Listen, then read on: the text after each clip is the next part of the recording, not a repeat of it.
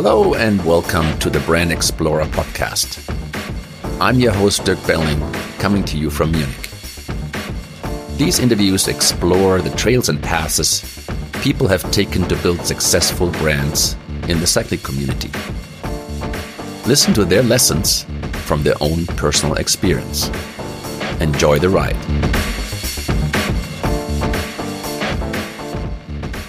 This is a very special episode for me with Tom Ritchey. Tom has something very special to celebrate. His 50th anniversary of building his first own steel bike frame. This is not the typical Tom Ritchey interview about how he started his company. This conversation is about Tom sharing very personal insights about his inspiration and motivation as a 15-year-old boy living in beautiful Palo Alto, California in 1972. In great detail, Tom shares what and who drove him to fix used things and make them better instead of buying new ones. And how he found out and learned to do all of this on his own in times without Google and YouTube. Since Tom has many, many great stories to tell, his anniversary story comes in 2 episodes. We talk about how the move from the East to the West Coast was a huge change in his family's lifestyle, about his way into professional road racing and continuing to adventure riding, and how he still keeps this adventurous spirit today with his wife, Martha. Enjoy the ride going back to Tom's future. Tom, thanks for taking the time so early. And I can tell you're definitely warming up quickly, which is nice. The reason that I'm really excited we get together to chat today is a very special anniversary of yours. 50 years ago, 1972, you built your first steel frame. And if I did my math right, you were just 16 years old. So first of all, congrats to this great anniversary, 50 years of experience. But what I'm curious is how does a 16-year-old get into building steel frames, right? I mean, for 16, I think I did something different when I was 16. Yeah, good to be with you, Dirk. I think, any of my what I would say is humble beginnings and people I know, it's the mother of invention is living without and a necessity and the things that people talk about. So what most people don't realize maybe that we're born in the kind of the era that we now live in is that it was really hard to lay your hands on a good bike that you could afford. Okay. And so as a 16-year-old, I couldn't afford anything new, of course. There were even people that were like my father and other people that were strong in the sport were riding used bikes. Okay. And so the idea of being on a good bike was a very elusive and distant idea. And the only way that I could afford what I would consider a good bike, which was a Cinelli or a Mazzi or some other Italian bike at the time, was to buy something that was actually broken and figure out how to repair it. And so that was the whole story with the first bike. And that was when I was 15. Sorry. And so that repairing a broken bike and kind of peeling back the onion skin, so to speak, of the way that it was made and looking underneath the paint and into the build quality of a bike was something I was very curious about early on. So where did you find that bike, and what was broken?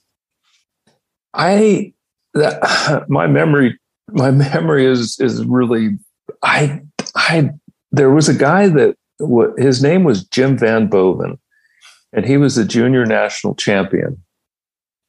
And I vaguely remember getting, I remember connecting with him and buying a bike from him. At the time, it was a Bianchi, but I think he also I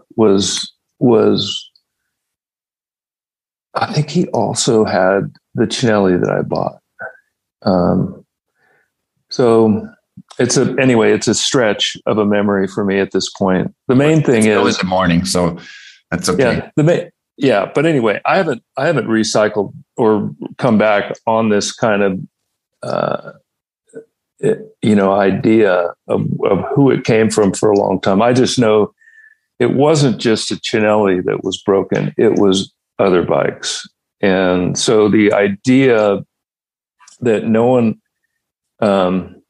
knew what to do with these broken bikes was not a new idea. It was there. It coincided with the reality that there was a lot of people that had broken bikes and they didn't know what to do with them, and that there was anyone that was going to replace a down tube or broken. In my case, it was a broken seat stay, or a chain stay.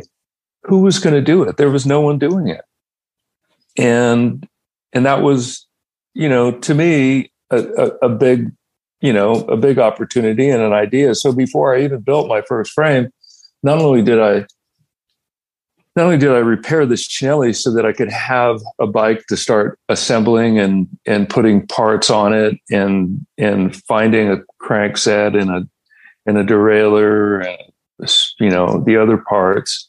But there was also people that found out that I repaired this bike, and they said, "I've got a Ron Cooper, and I've been looking for a way to recycle it and get it back to life. And do you know how to repair a down tube?"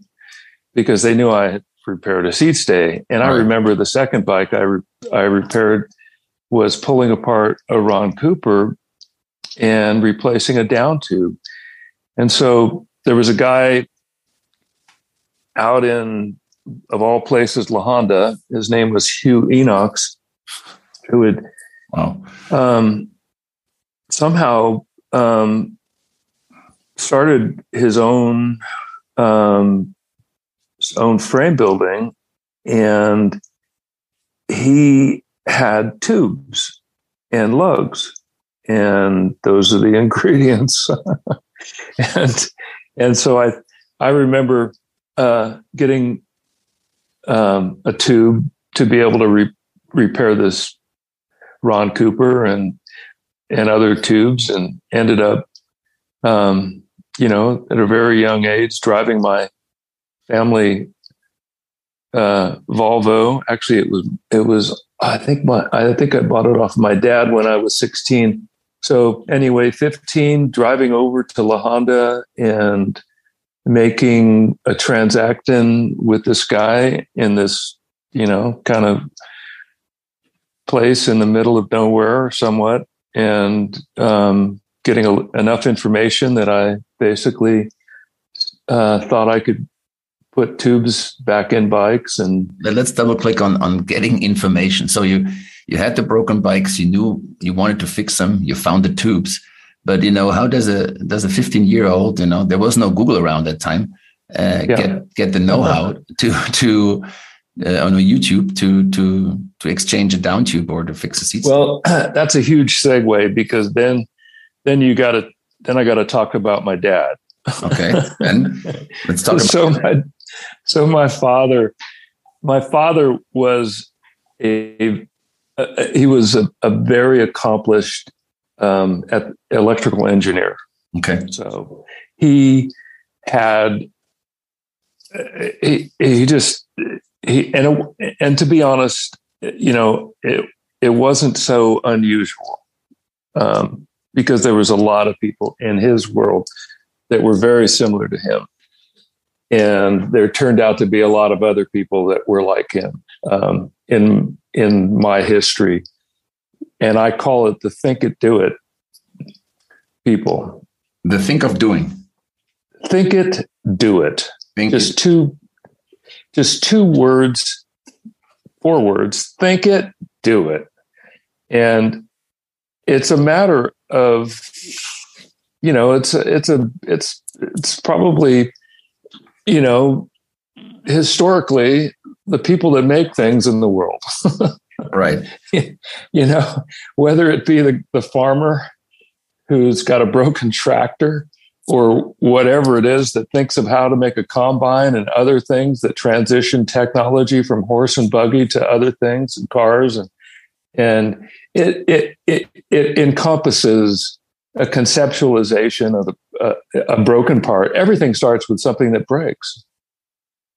And in my world, I needed a bike, and there was someone else that had something that was broken, and it was the only way I could afford having it was to fix it.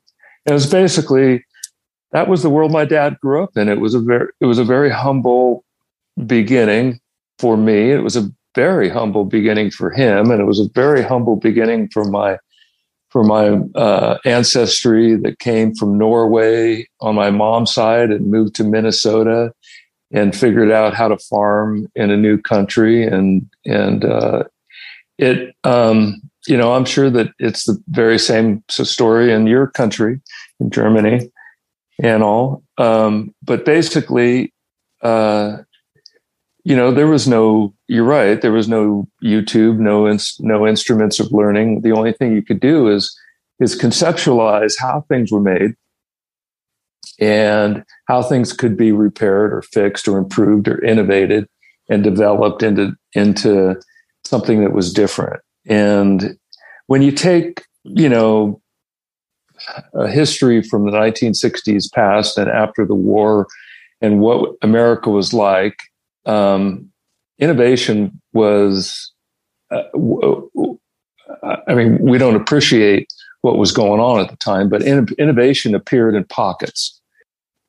Mm-hmm. And so we were talking previous to recording about the pockets, like Boulder was a pocket and other places were pockets, and how people congregated. They formed communities. They formed idea centers, and then they challenged each other, and they grew something that had never been done before. And so when my dad was kind of tired of the East Coast after him and my mom in 1963, raising 2 very young children, my sister and I, was noticed by talents in the Bay Area and asked if they wanted to move 3,000 miles across the United States to become, the head of something as a young man. My dad had, I don't know, I think he was 20. What was he? Let's see, 19. He was 29, 63. I'll do the math. Yeah. 30. Anyway, he was 30 years old. He had gone into the Korean War and had the value of he didn't have any money as a family. His dad was gone. His mother raised him and aunt raised him, and he became interested in mechanical things. And so he ended up coming out of the war with what in the United States was called the GI Bill. And the GI Bill was, we pay for if you go to war and you serve 4 years, we pay for your education. So he ended up getting a decent education at Pennsylvania State University, Penn State, and ended up getting hired by what was at that time a skunk work project in RCA in Camden, New Jersey. And I only found this out like last year, developed a next generation of stop frame recording devices that had to do with the transition of tape to disc, let's just say. So the old technology that was used in the recording industry was tape, magnetic tape. And there was a transition that they were experimenting with that went to the disc, magnetic disc, like the hard drive that we imagine when we say a hard drive. And so he was at the forefront of that and received a number of patents, became on people's radar in Silicon Valley, which wasn't called Silicon Valley at that time, a company named Ampex, which is a competitor to Hewlett Packard, and offered this job to move the family all the way across the country to Redwood City, California, which was adjacent to the communities, of course, of Menlo Park and Palo Alto and Stanford and these well-known places. And well, today, yeah, for sure. Yeah, the Bay Area, and head up at a young age of 30 years old, head up a development of what became very important to technology, which was the magnetic disk storage capacity and the instantaneous access of information because it was a disk base rather than a tape base. So when I was a kid, of course, we watched the Olympics, and I'm pretty sure it was the 1968 Olympics, and there was, for the first time ever, there was the ability to do a photo finish. Oh, okay. Because no one could stop the action at the moment and look at it and say, this guy won, this guy lost. It was based on a judge. Yes. And anyway, he invented that technology. Wow. Your dad did. Whoa. Impressive. So he was just telling me the story. I kind of knew it a little bit, but I didn't know how critical how in the middle of that he was, and that was his specialty. And that anyway, so that was the world I grew up in. And my dad, another story that is kind of a cool story is that the East Coast mindset was different than the West Coast mindset, of course. My dad was a smoker, and when he moved out to California with the family, I mean, you know what California is like. It's a very beautiful place along the coast, a lot of mountains and redwoods and all the kind of things that you kind of, never seen before. And he just came alive, and he stopped smoking. He joined the Sierra Club. He started riding a bicycle. He started sailing with people that were engineers that had small racing or small sailboat associations and racing right out of Redwood City. And in the Bay, and the sailing in the Bay was very well known. San Francisco Yacht Harbor and all the things that happened in association with people's idea of sailing was very exciting to him. And so I was just a punk at that time, and my dad was just kind of creating not just technology, but he was creating ways of having fun. And you were part of this. Did you go sailing and oh yeah, I got submersed in everything. Sierra Club, and climbing, some of the tallest peaks in the Sierras, and the Muir Trail and Yosemite and all these places, and then cycling and then sailing, and it was like a three-way tug of war for what we were going to do on the weekends, whether it be one versus the other. And it was a very active youth. And my sister and I were kind of just, riding the wave behind my dad. so to speak. And so that was the weekends, but the weekdays was inventing, was building a sailboat, building the electric car that I sent you a picture of. Right. It was just a normal, hey, Dad, I really want to build this. Can you help me?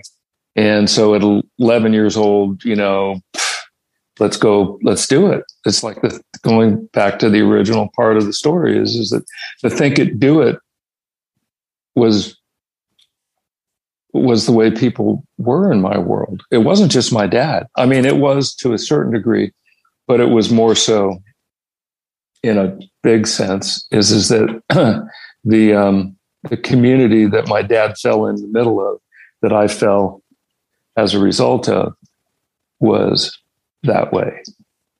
Wow. And they were the people that were putting people on the moon and doing all kinds of things with technology that had to do with, of course, the silicon chip development and the ideas that had to do with, satellites and developing a complete, the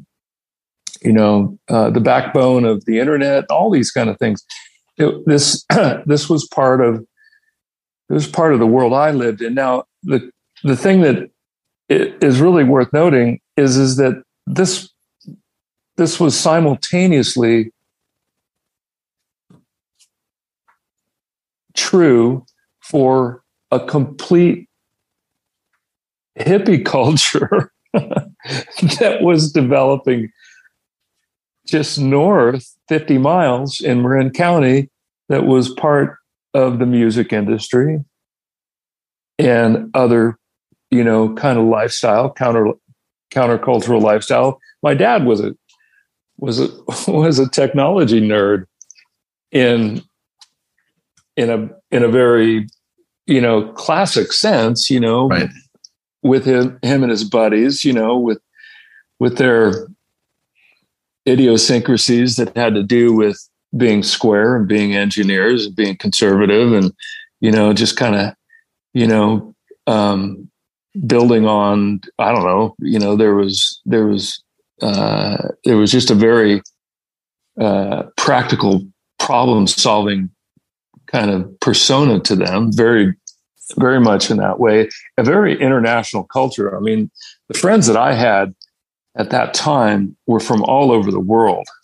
My best friend just got off the boat from Hong Kong, and another best friend was a Black family that had a really smart father that was an engineer also, that my dad knew, and Indian and Japanese, and I don't know. It's just, for me, coming from the East Coast and the kind of friends that I had in an East Coast life and the kind of friends that I had in a West Coast life, it was night and day. Yeah, that's what it sounds like. And I've done that trip before, from the east to the west, and I can just picture exactly what you say, that how the attitude and everything changes the more you go west. The people who live there just have pockets that are much deeper, and the inspiration there is more intense, right? Yeah, I mean, if you take it, I mean, it's just hard to put into a good way of describing it. I mean, at some point I'll try to do a better job than a conversation with you. But if you take that and then you build a community of cyclists that you meet up at races from guys from Marin and Berkeley and Santa Cruz and Monterey and the Bay Area, the Peninsula, San Jose and Palo Alto, and you meet up every weekend and you race with one another, and then you ride and you train on the weekdays with those people. It's hard to imagine how how you could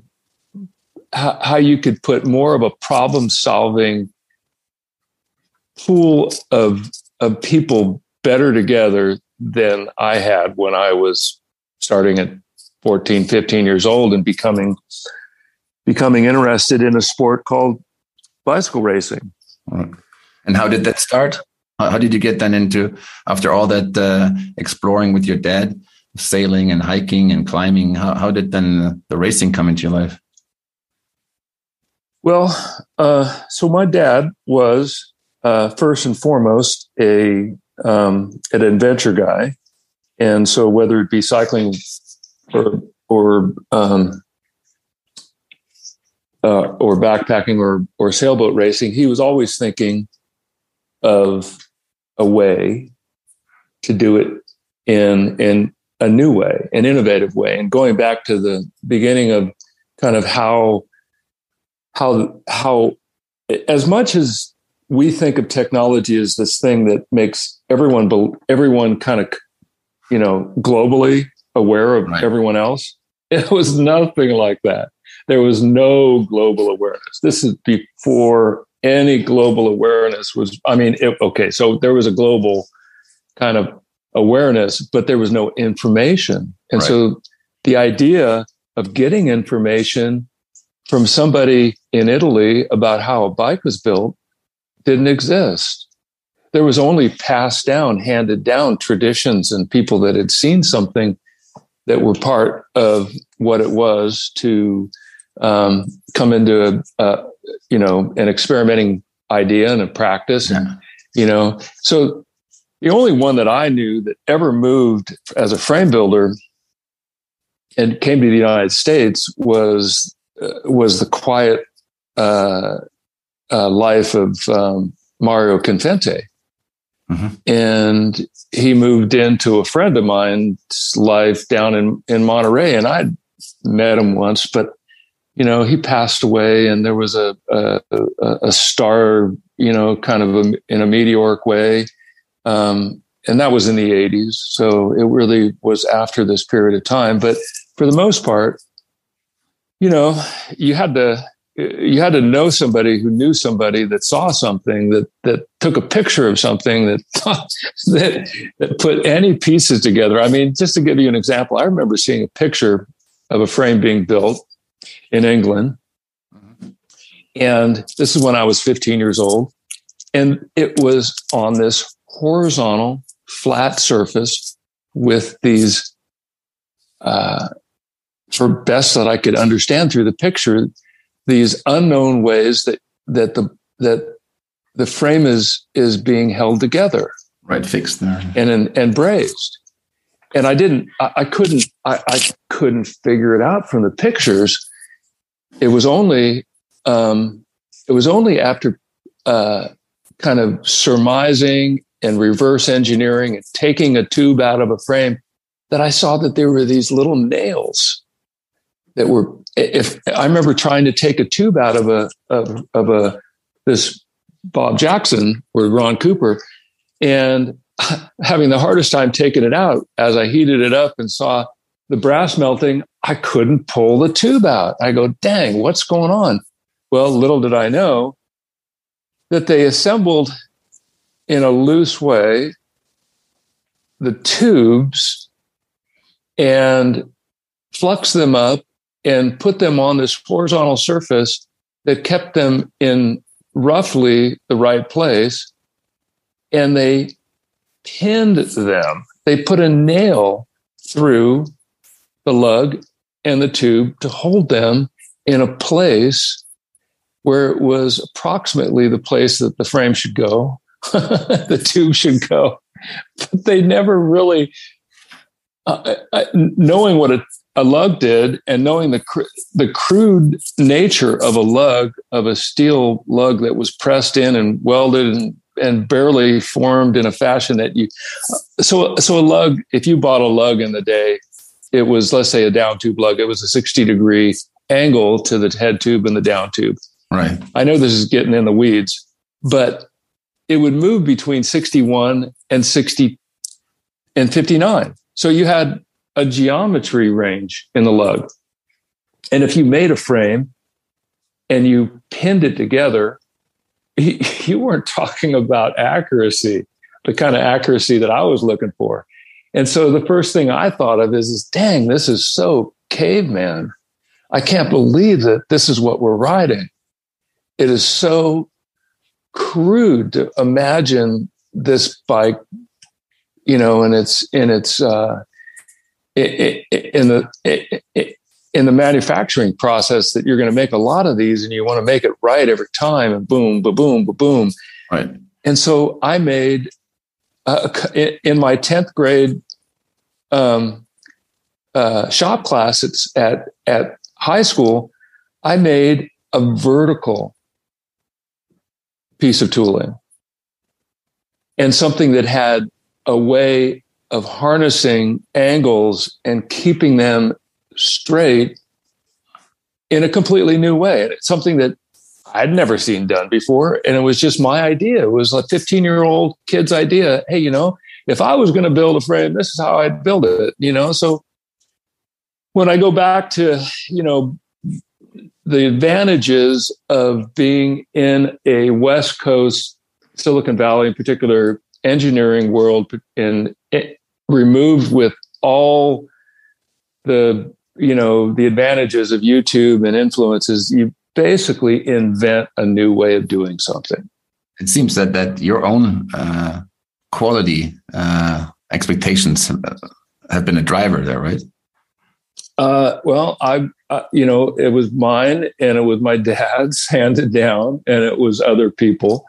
And basically when you're, I mean, I like to kind of talk about tradition in a respectful way, but some of tradition is repeating the same mistake over and over and over again, and not thinking out of the box. And I would say that there's a tremendous amount of wonderful tradition that has to do with why we're gravel riding and other things, you know, in a modern sense. But there's also a lot of doofus kind of tradition that doesn't get thought of. It just says, well, that's the way it was done. Right. And if you don't do it that way, you know, your bike's going to break, and, you know, other comments that I was given at a young age. And I remember when I was racing, a guy named Steve, was the national team mechanic when I was just starting to race. And so I just built my first bike when I became a junior. I repaired the Cinelli when I was intermediate, and so my first, when I was 15, so what was your first race then? You know, I was 14. I was an intermediate, and it was a race in Atascadero, California, if you know where that is. And my dad it was a big Century ride get together, and they also coincided it with a race. Okay. And I just thought, hey, I'm gonna see if I can race today. And I did. I raced, and I was second, and I surprised myself a little bit, because the guy that won was the junior state champion, and I was an intermediate. And I said, "Dang, you know, I think I'm going to do this." And so it was early on. Didn't know anything. Didn't know anything about racing. I was just kind of. Did your dad race? Did your dad, or just did the centuries? No, just me. Yeah. So he was more in the adventure category. So my dad got me into cycling, but I got him into racing. Okay. And so it just became something that just fell into place. And he was, you know, very into long distance riding. So he was in good shape, and he had friends that ended up him becoming a community with, in the same way that sailboat racing and Sierra Club backpacking and other things. And it just was a new community of friends. Nice. Yeah. For him, I mean, it was more. I mean, he was interested in racing, but he was more interested in having new friends, and I was too to some degree, but probably in a different way as a 16-year-old, 15-year-old. I was much more into testing myself against older people, and which kind of became my somewhat, persona as the senior. They, referred to me as the senior slayer, as I gained in strength and developed my own bikes and products around the bike and stuff. So they called you the senior slayer. That was my nickname. Wow. So, but back to those friends, it seems really interesting that as you said, that there was really hard to get information. It seems like that in the area, especially the West Coast where you lived, it was the people that you got the inspiration and ideas and exchanged it. Could it be like that? Well, I think it comes from being a quick study at a very early age and having a father that was in a modern engineering sense, a guy that was solving problems, right? For whether it be the military or a company, and it was new problems. It was solutions that were needed, solutions that had value, and you think differently when you're in a community of people that are wired that way, and it just so happened that a lot of these people were very, very outdoor oriented people. It wasn't like they were figuring out new ways to play shuffleboard on a cruise ship or new ways to play golf. It was how do we have more fun outside, because this is such a cool place to live. And there is so much. The adventure part, was that also a driver for that side? Outside and adventure? Yeah, well, I mean, if you fast forward, or not fast forward, if you transition into the years of meeting Jobst Brandt, which my dad did, so he came back from a Sunday ride when I was just in the beginning stages of getting serious about cycling, all covered with mud and a big smile on his face. And I said, "Where the heck have you been?" And he told me, and I said, "I want to meet this guy." And so that was the transition of riding in the Santa Cruz Mountains on gravel roads and dirt and trails and all the things that kind of captured my imagination as a young man beyond racing, to the love of cycling, to the love of adventure cycling. And I was totally in the right place at the right time with the right people to make that dream come true. So you mentioned the name Jobst, so that then he was one of those who luck you had, right? People you meet through your dad, and then how did he inspire you? He took you on rides, or what? How do we have to imagine this that got you going on these adventures? So he had a larger. He was a very large guy. He was 6'4", but along with that, he had a personality that went with it. And the racing community that was that I was training with and getting to know and connecting with was typical in that day, but Jobst was unusual. Jobst was a world-class engineer working for Hewlett-Packard and inventing stuff like my dad at Hewlett-Packard, which was ironically a competitor of the company my dad worked for. And anyway, the things that Yopes did were so unusual in terms of the cycling that he developed a unique reputation.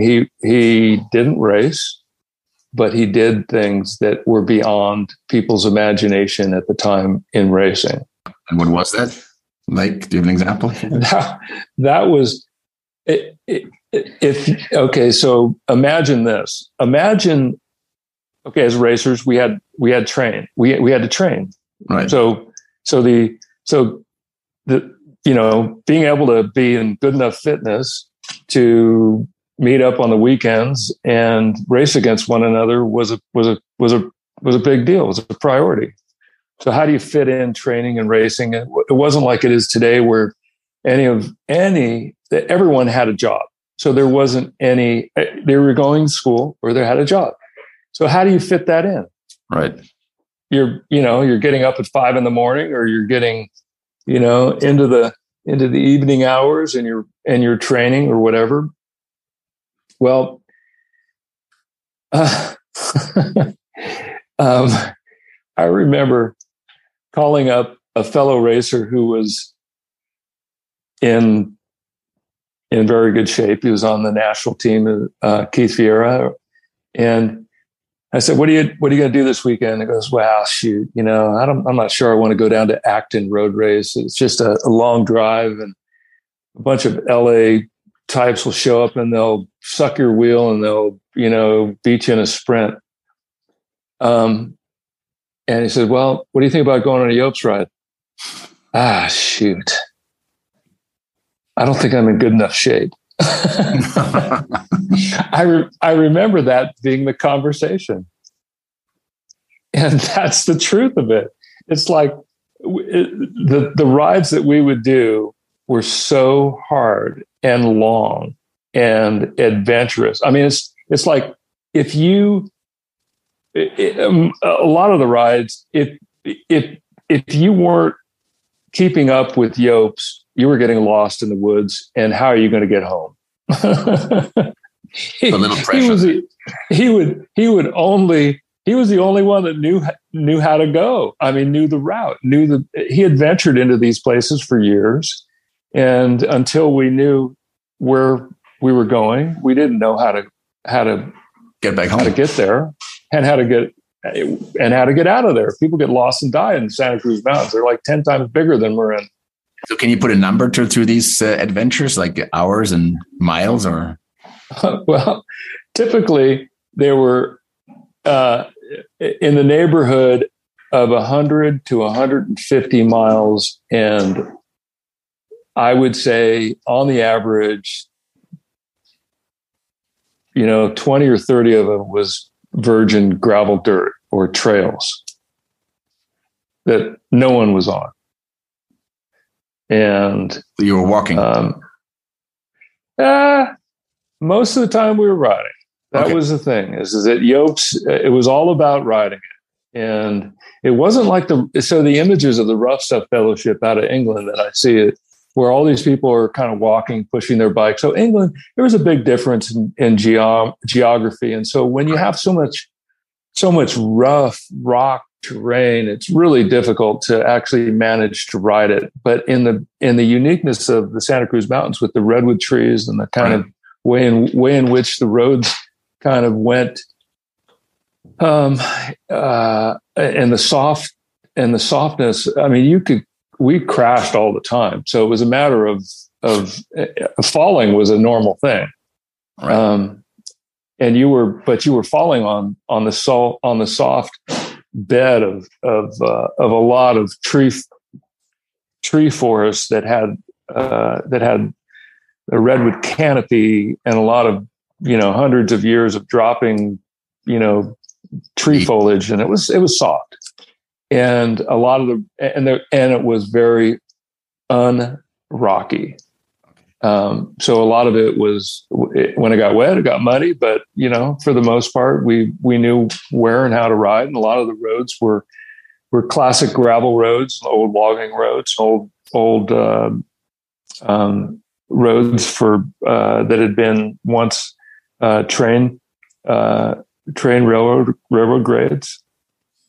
And that was, so anyway, the point I'm making is that Yopes offered a very unique experience dating back before the 60s for people like my dad and myself, of riding into the mountains a different way, and a way that very few people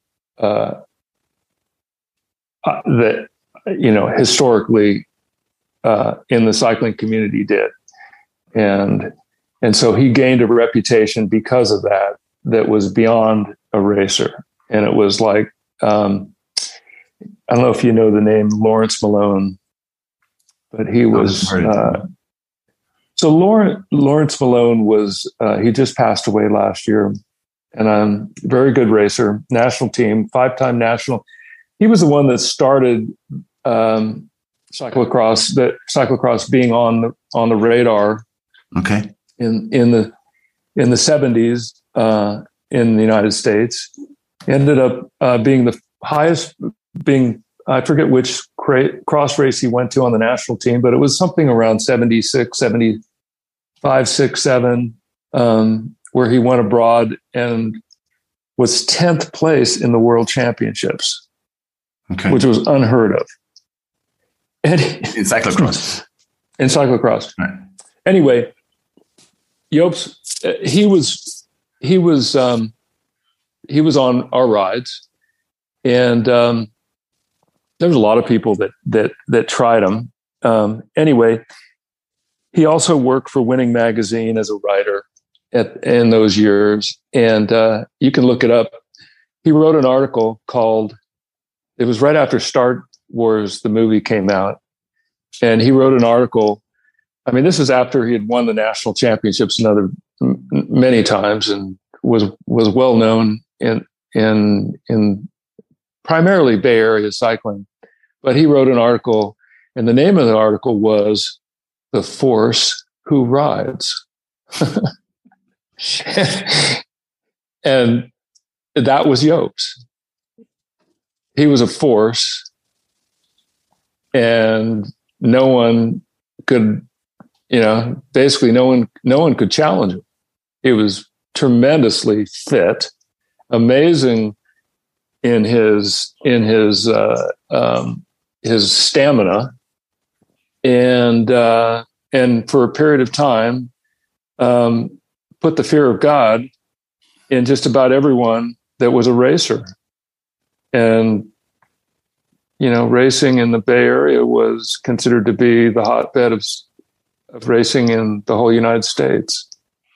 So that must have been like I'm just checking this, 1978, when the first Star Wars came out. That's a wrap. Thank you for listening in to the first episode of Tom Ritchey's Great Stories. We'll have a second one ready for you to air in 1 week. So stay tuned and have a good ride.